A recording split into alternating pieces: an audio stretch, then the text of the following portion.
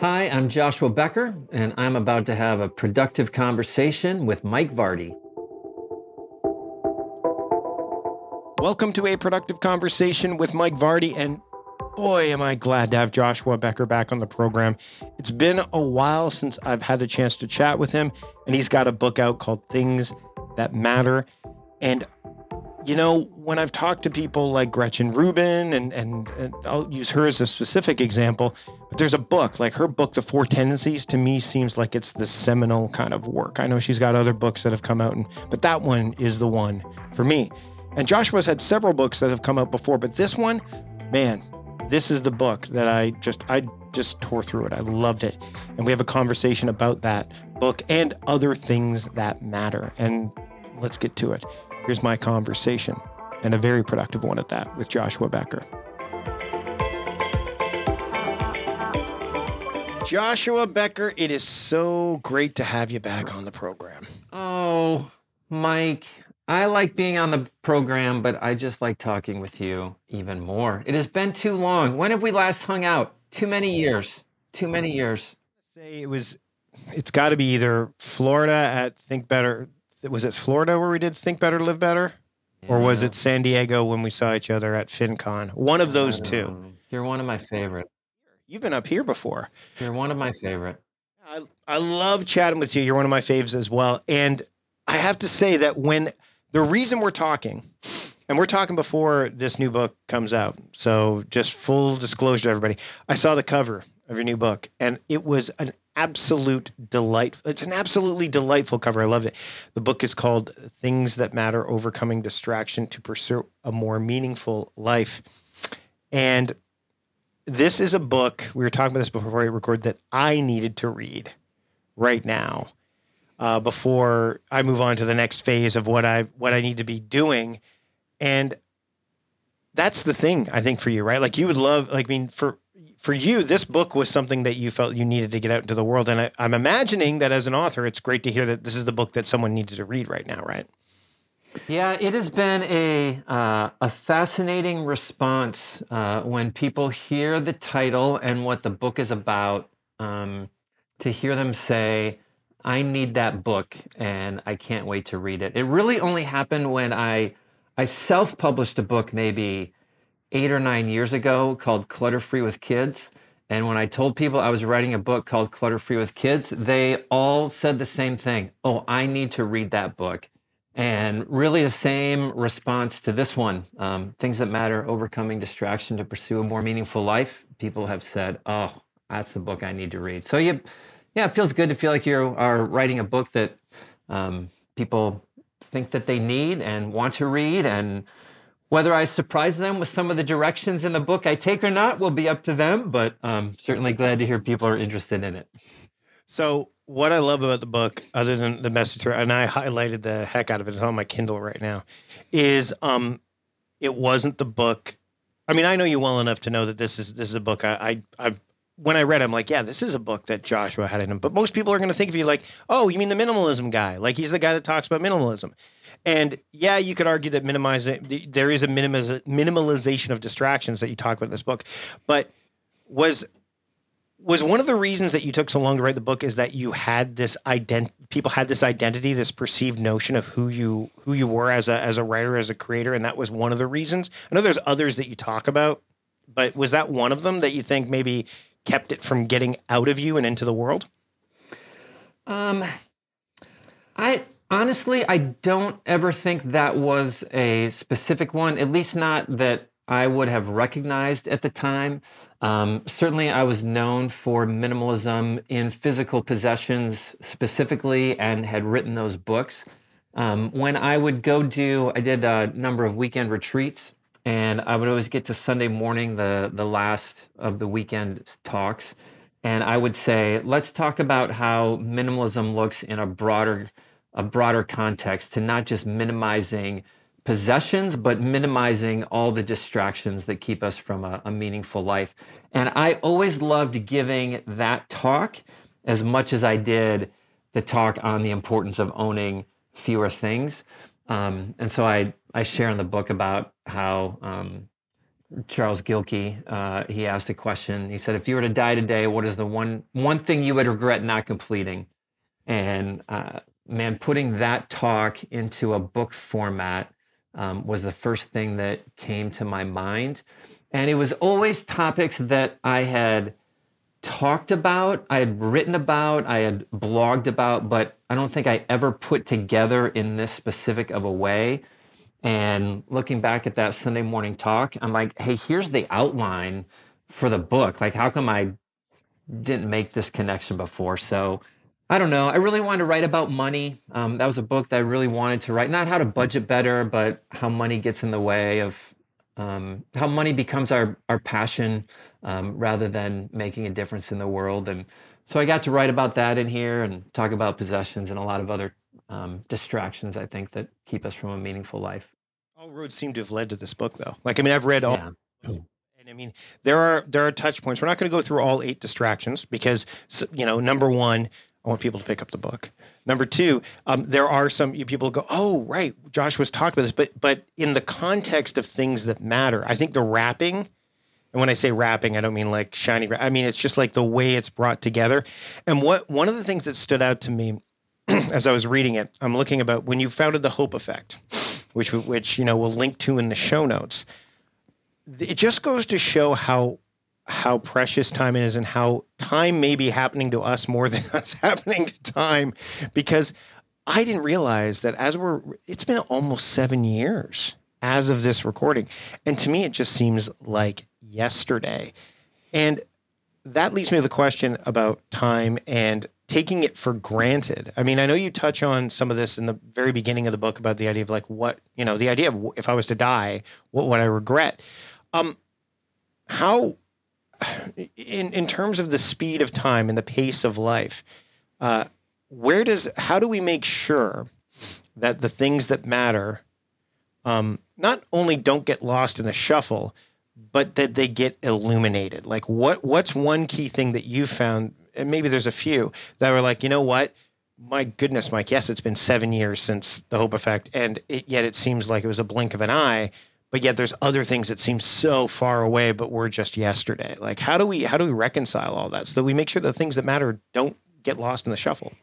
I think it is a myth. I think it's a mistake to think that the things that are most important to us will always remain on the forefront of our mind, because we live in a world that is filled with distractions. We live in a world where society, people, like, there are certain things being chased and being pursued so much that it becomes normal. And we very subtly, I think, begin to fall into the trap of chasing everything that everyone else is chasing rather than focusing our lives on the most important things.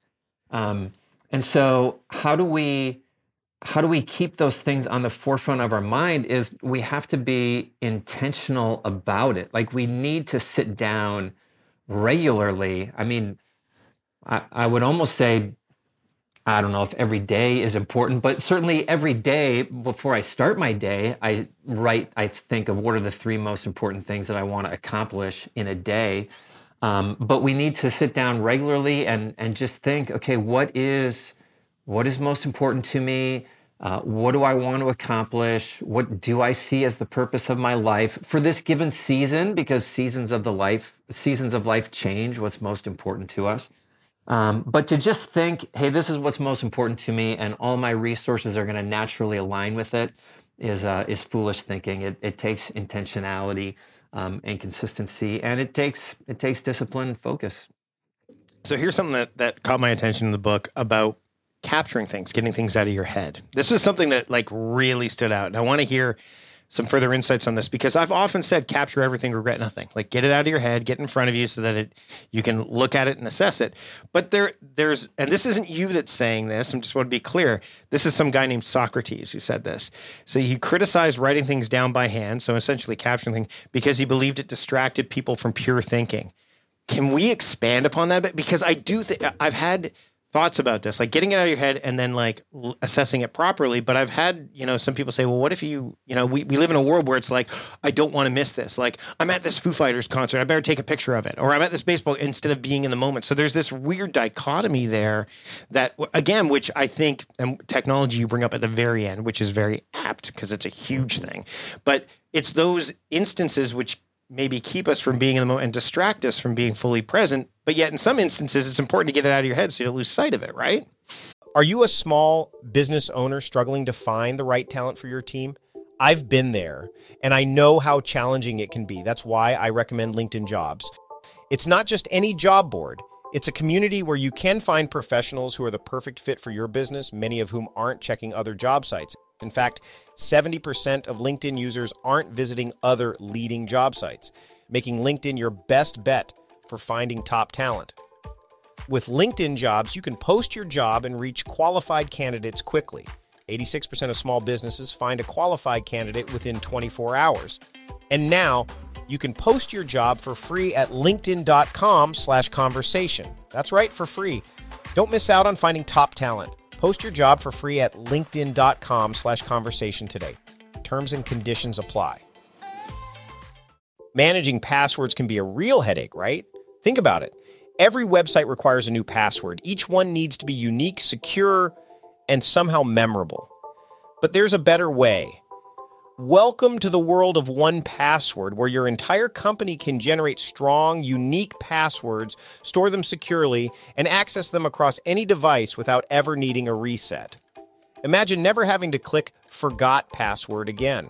With 1Password's award-winning design, managing passwords becomes a breeze for you and your entire team. It's trusted by millions, including top companies like IBM and Slack. Here's the best part. My listeners can try 1Password for free for 2 weeks. Right now, get your free trial at onepassword.com/productiveconvo. Secure your passwords and simplify your online security with 1Password. Starting an online business or expanding your physical storefront online has never been easier thanks to Shopify. This global commerce platform supports you at every stage of your business journey. From launching your online shop to managing 1 million orders, Shopify is there to simplify and accelerate your growth.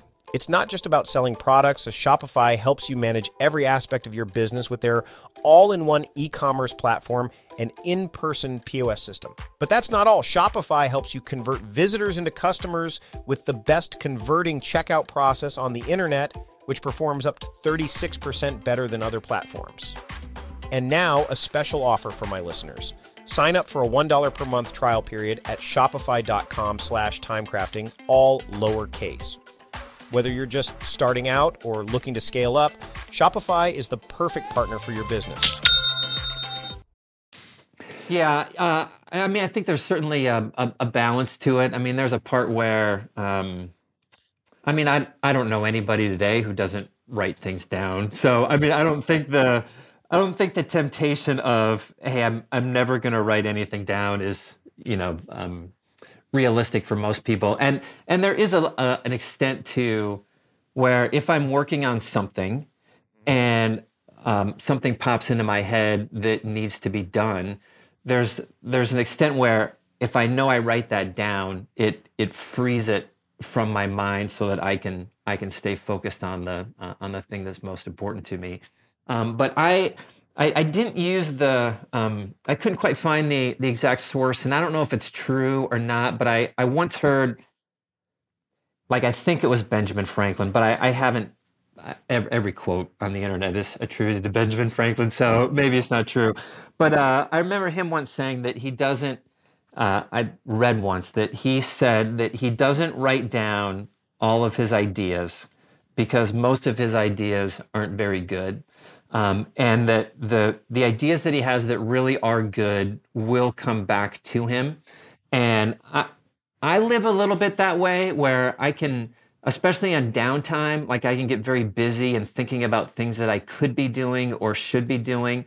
And just taking a step back and saying, you know what, not every idea is a good one. And so I tend to live my life a little bit down the road of Socrates where I don't have to write down everything that comes into my mind. The good ideas typically come back to me, and I can't quite shake them. Yeah, no, and I mean, it was funny. I was thinking about this the other day when I heard somebody on a podcast say about Alabama, the football team. They go, they don't rebuild, they reload. I'm like, oh, that's a great phrase. Like that's I like that. And I'm like, but I was somewhere where I can't remember what I was doing, but I'm like, well, I'm not going to capture that right now. I'm like, and my habit is to do that. But then, oddly enough, another football reference was the Tampa Bay Buccaneers who got eliminated from the playoffs. Bruce Arians said the same thing because we're not going to rebuild, we're just going to reload. I'm like, oh, there it is again. So sometimes it just serendipity, like it'll come back to you, and I think that having both ways is. Having no way is bad, I think. I think it's like, what do they say? Is like having no options is I've heard like having no choice is a problem. Having two options is okay. Having three or more is a problem. So it's like you have to find this Goldilocks thing. The distraction piece. So we're not going to go over all of them because I want people to kind of get a sense of them. But the first one and the last one are the ones that got me, especially. Both because I think those are the biggest. I honestly think, like in the grand scheme of things, that those are the two biggest areas of distraction that mess people up. The distraction of fear, which gets me a lot, which keeps me from doing things that I know I'm capable of doing. That's why I have the Green Lantern ring, man. That's why, I mean, the willpower against fear is, and then the distraction of technology. I had no idea what it's is it atychophobia or aticophobia? I can't remember how it's pronounced. I wrote it, but I'll let you pronounce it. I haven't narrated the book yet for the audiobook, in which case I will check a dozen resources to make sure I get it right. Right now, aticophobia is the fear of failure. Like it's the fear of negative recourse, I think is really what it's rooted. It's interesting. We hear the phrase fear of failure, like, oh, fear of failure. But it's like the phobia aspect of it never comes up. Why did you start with fear in the book? Like, what was that? I mean, like I said, number 1 and number 8 are the ones but why was fear the one that you felt like I need to address this first? So the book is about how to live a life with fewer regrets. And I think the way that we live our lives and we get to the end and we're proud of the life that we lived is that we live for meaningful pursuits. And the way we do that is we choose those pursuits well, and we eliminate distractions, and then we live for them every single day. Really, I think distractions come up every single day. And so the book covers 8 different distractions. I conducted a nationwide survey. Mike, I did a nationwide survey. Can you believe it? I was going to get to that. It was nationwide. And part of it was I had my set of, hey, here's what I think are the distractions for people, but let's just see what people think and what people say. And so some of the book came out of that. And there are 2. I don't know how to phrase it other than there are 2 distractions that were a little bit separate from the others. So the pursuit of money and the pursuit of possessions and the pursuit of fame and tech and those types of things. And then there was fear and past mistakes. And they kept coming up, and they aren't things that we tend to pursue. Like, we don't tend to pursue fear like we tend to pursue money or accolades necessarily. But we just kept coming back to the fact that this is a thing that holds people back. Past mistakes, I think the numbers, we found out like 60% of people say that they are not reaching their fullest potential because of mistakes that they made in the past. And another 60% who say because of mistakes committed against them are keeping them from fully reaching their fullest potential. So seem to go hand in hand too. Yeah. Past mistakes. It's like they feed off of each other to a degree, right? Yeah. Yeah. One of the things that I found, again, as I was going through the book, some of the commonalities that we share was the idea of control, like giving up the schedule and like, this is what you value and the freedom and things like that. And it's amazing how the spiral begins, right? Like how it goes from here to here to here. All of a sudden it's like, wait a minute, I'm catastrophizing without the need to. It's as if, and you mentioned this message is throughout the book. Living an intentional life is not easy. It's not, you've never said anything is easy. In any of your work, you've never said, this is going to be easy. You've talked about simplifying. You've talked about all that. But you've never said, you know what, this is going to be easy. It's more about framing things in a way that makes people think about it. And I think that's one of the biggest things that get people stuck about things is they don't take time to think and stop and think. How do distractions? I mean, what's interesting is I think the things that pull people away are those distractions, but they don't present themselves as distractions. And that's one thing that you come up with again, like this is a distraction. Oh, really? Yes, it is. Like the past mistakes part. Let's go there. It's you. One of the phrases you have in the book says "move past the past," which I think is, I mean, it's amazing. But I often wonder about journaling and the role that journaling plays in that, because reflection is important. So how do you navigate those waters when you're like, say you're looking at your journal and you're going like, I mean, I could tell you when I reviewed my year recently, I looked at my journaling app and it actually walks you through an annual review. First thing I noticed, Josh, was I was way harder on myself day to day than I should have been. Like I looked at my year and I'm like, wait a minute, I did great things. What the heck, man? Like yet we tend to go towards the negative. How do you reconcile the idea of reflection, journaling, but also not getting trapped by the prison of the past when it's those past mistakes that are keeping you from doing the thing that you really should be doing? Yeah. Well, I think the whole idea of journaling, or the whole idea of moving past the past, is that we recognize that we can't change the past, but we can redeem the past by learning from it. Like those mistakes that we made can serve us, like they can teach us. They don't have to be just mistakes that cost us time or money or reputation, whatever it was, but they can be learning opportunities that we become a better person in the future.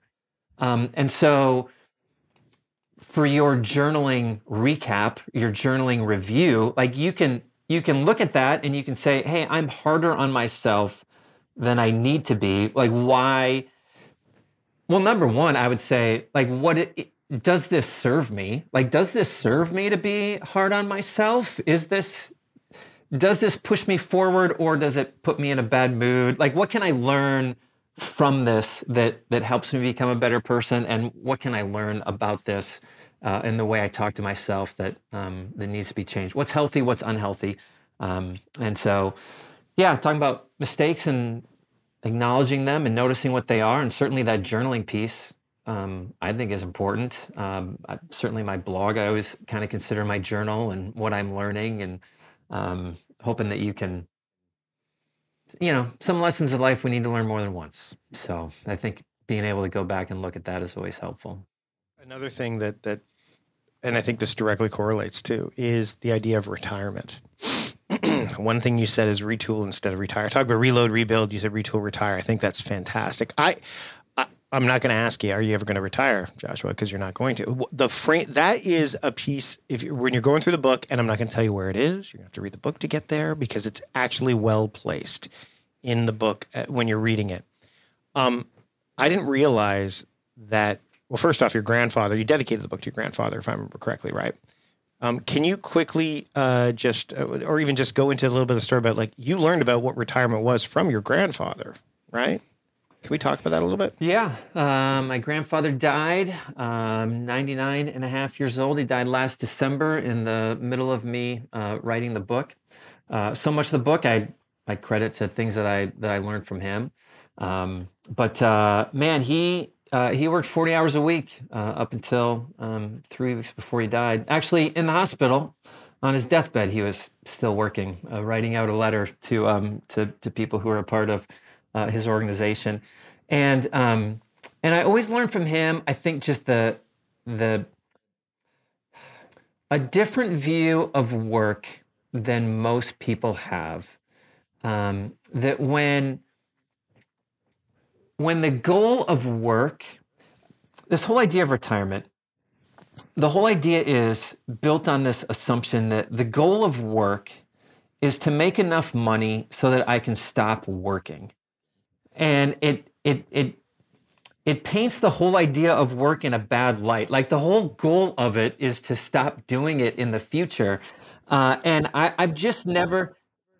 And not only that, like I talked to my mom about this. She goes, I go, you were sold a bill of goods. You work all your life till you're 65 so you can do the things you ultimately want to do, but now you're not able to do it because you're too old, you're too tired, to do this, to that. And I mean, I hate to belabor this, but you just lost 2 years because of a pandemic, and your percentage of life left compared to the percentage of my kids' life left is much lower. So you're now even more pissed off.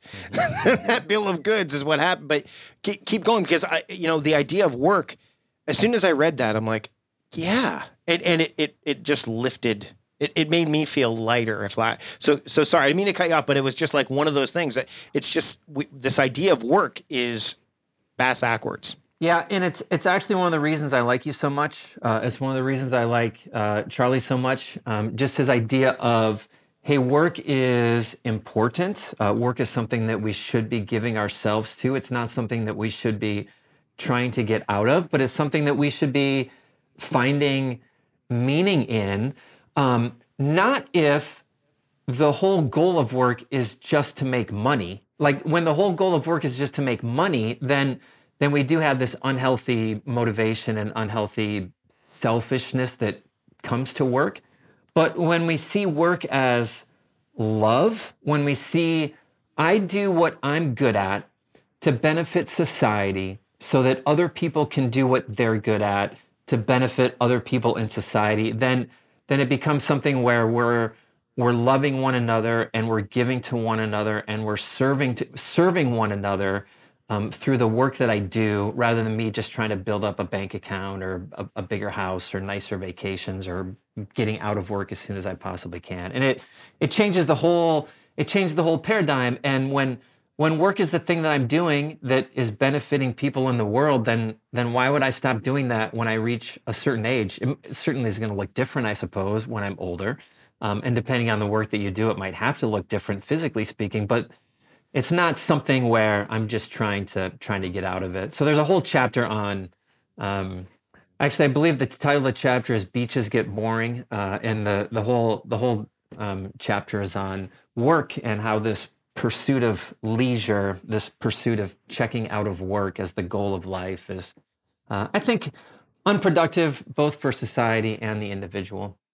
It's misguided too, because I mean, it devalues both. I think it devalues the work and it devalues the leisure time, because what are you taking leisure from, right? Like, I mean, you could argue and get reductive that work hard, play hard.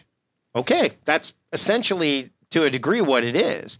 But what I don't like about that message is where it's been corrupt. There's been so many elements of productivity, even minimalism, that has been corrupted and taken and repackaged. Before we wrap up, there is a point in the book where you expand upon something that people have probably seen on Netflix and through the magic of tidying up and things like that. The idea of, does this spark joy?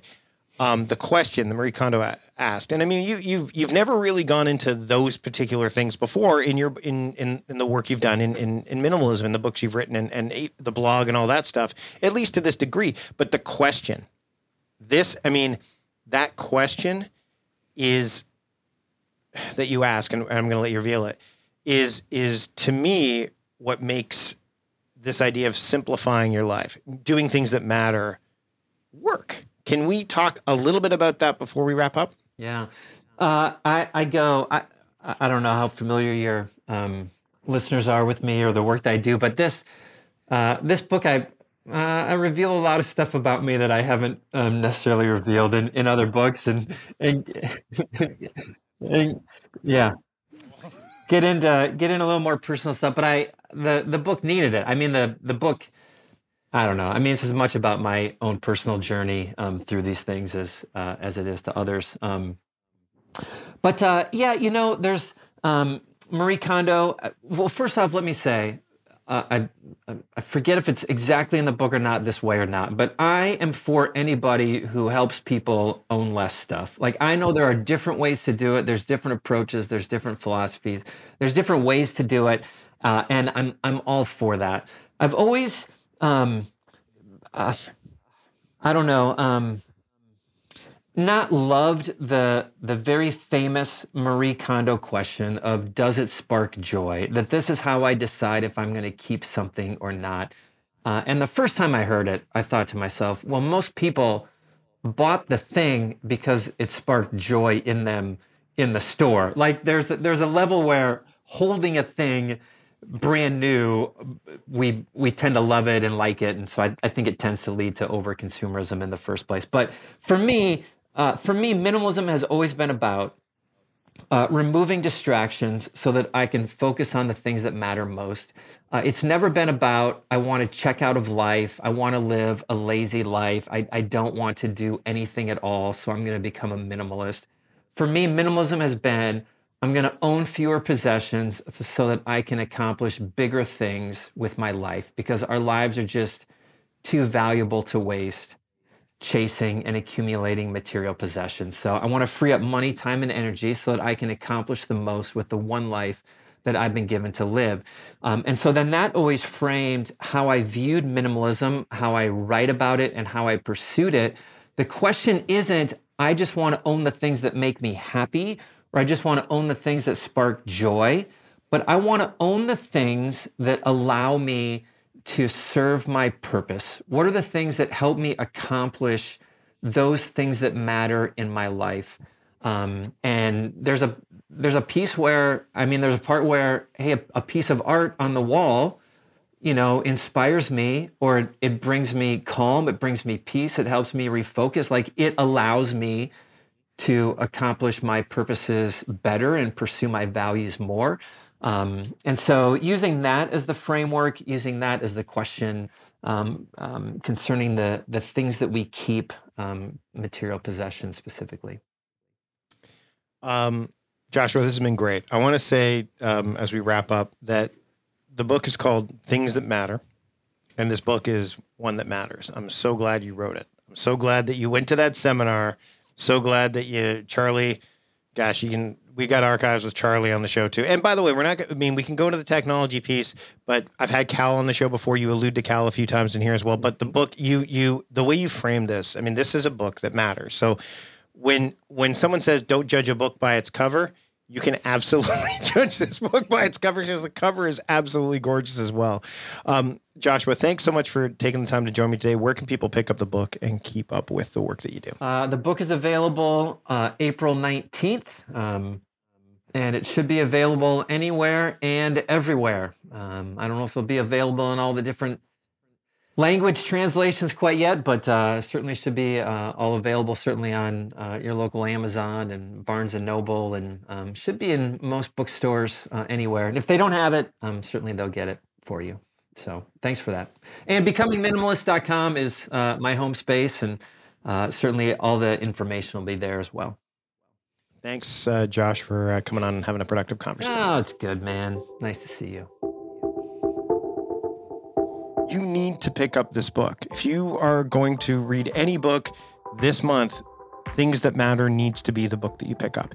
It is available anywhere books are sold, and everything else that Joshua and I talked about, including where you can get the book, you can find at productivityist.com/podcast418.